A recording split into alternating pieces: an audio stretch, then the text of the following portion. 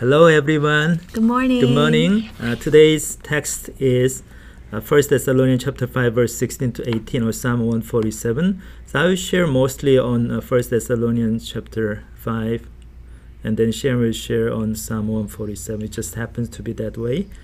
When I think about rejoice, always pray without ceasing, giving thanks in all circumstances, it requires practice, so it doesn't come that easily. But when you keep practicing, it will make our lives really grounded into unchanging reality.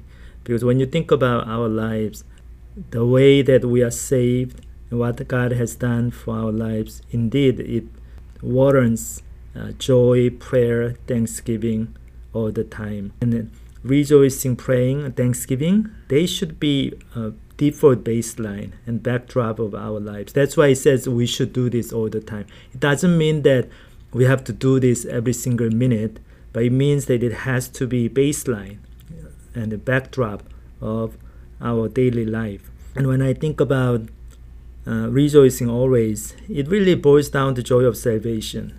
And we need to think about shadow of death every day in order to appreciate joy of salvation.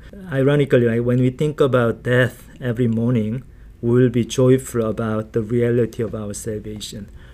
It is such a good news and comfort that we don't have to worry about death, eternal separation from one another.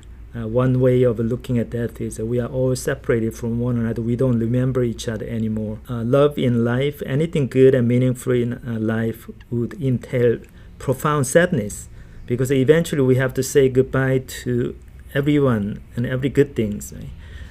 For Christians, but because of our joy of salvation, because of the blood of Jesus that redeems us from death, we have a total access to eternity and our lives are all set.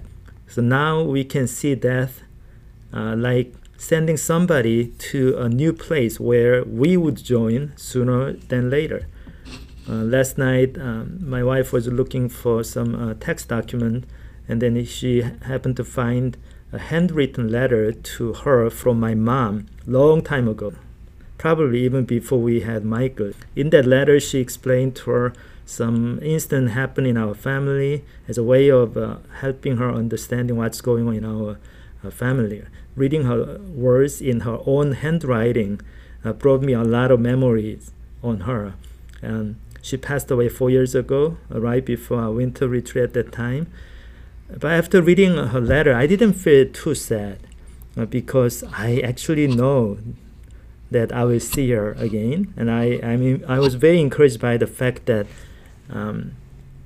we will see each other sooner than later. And every new year is telling me I am 1 year closer to seeing her, also seeing a lot of others. Actually, without gospel, getting aged would be a sad reality, because every year you will lose some loved one. They're going over to the other place where nothing there, or according to the Bible, of course, that there will be judgment and total separation from one another. But God granted us this amazing saving grace, so we can rejoice always, pray without ceasing, and giving thanks in all circumstances.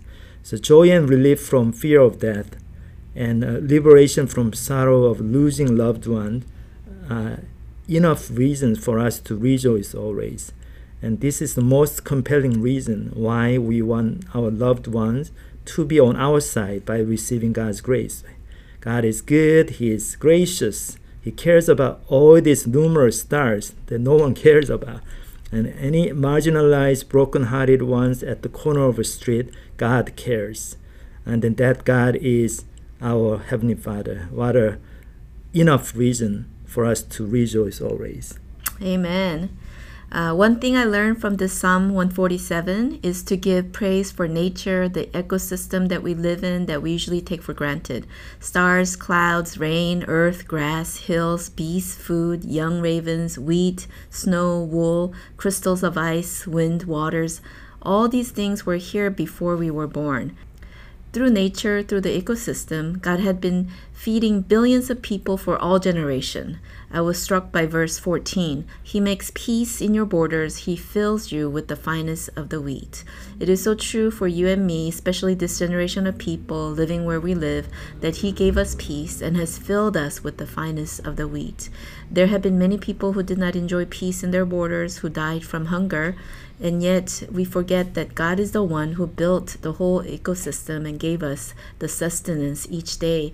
We say grace every day before our meal, but we might have lost the genuine gratitude and praise that is fitting and proper to God, our sustainer and helper. And also thinking about His relationship with us, He's someone who builds up Jerusalem, gathers the outcasts of Israel, heals the brokenhearted, binds up the wounds, lifts up the humble, takes pleasure in those who fear Him, takes pleasure in those who hope in steadfast love, strengthens the bars of your gates, blesses your children within you. Do you recognize that God is doing this? Just looking at my life alone, yes, He gathered me, healed me, bound up my wounds, He humbled me, gave me grace, He worked in my life to fear Him and hope in His steadfast love. This is an experience of all of us if we take a step back and recognize His hand in our lives. What a loving God our Heavenly Father is. But the scary parts are, He casts the wicked to the ground. He does not take pleasure in the legs of a man, explaining that this is our competence, right? We want to trust in our legs and our competence, and God is saying that's nothing. The big picture of the psalm here is that God is a sustainer and provider. He's our healer and Father who blesses us, and how foolish is our obsession with our competence. So let's praise God, for it is fitting. All right, that concludes our DT today. Bye. Goodbye.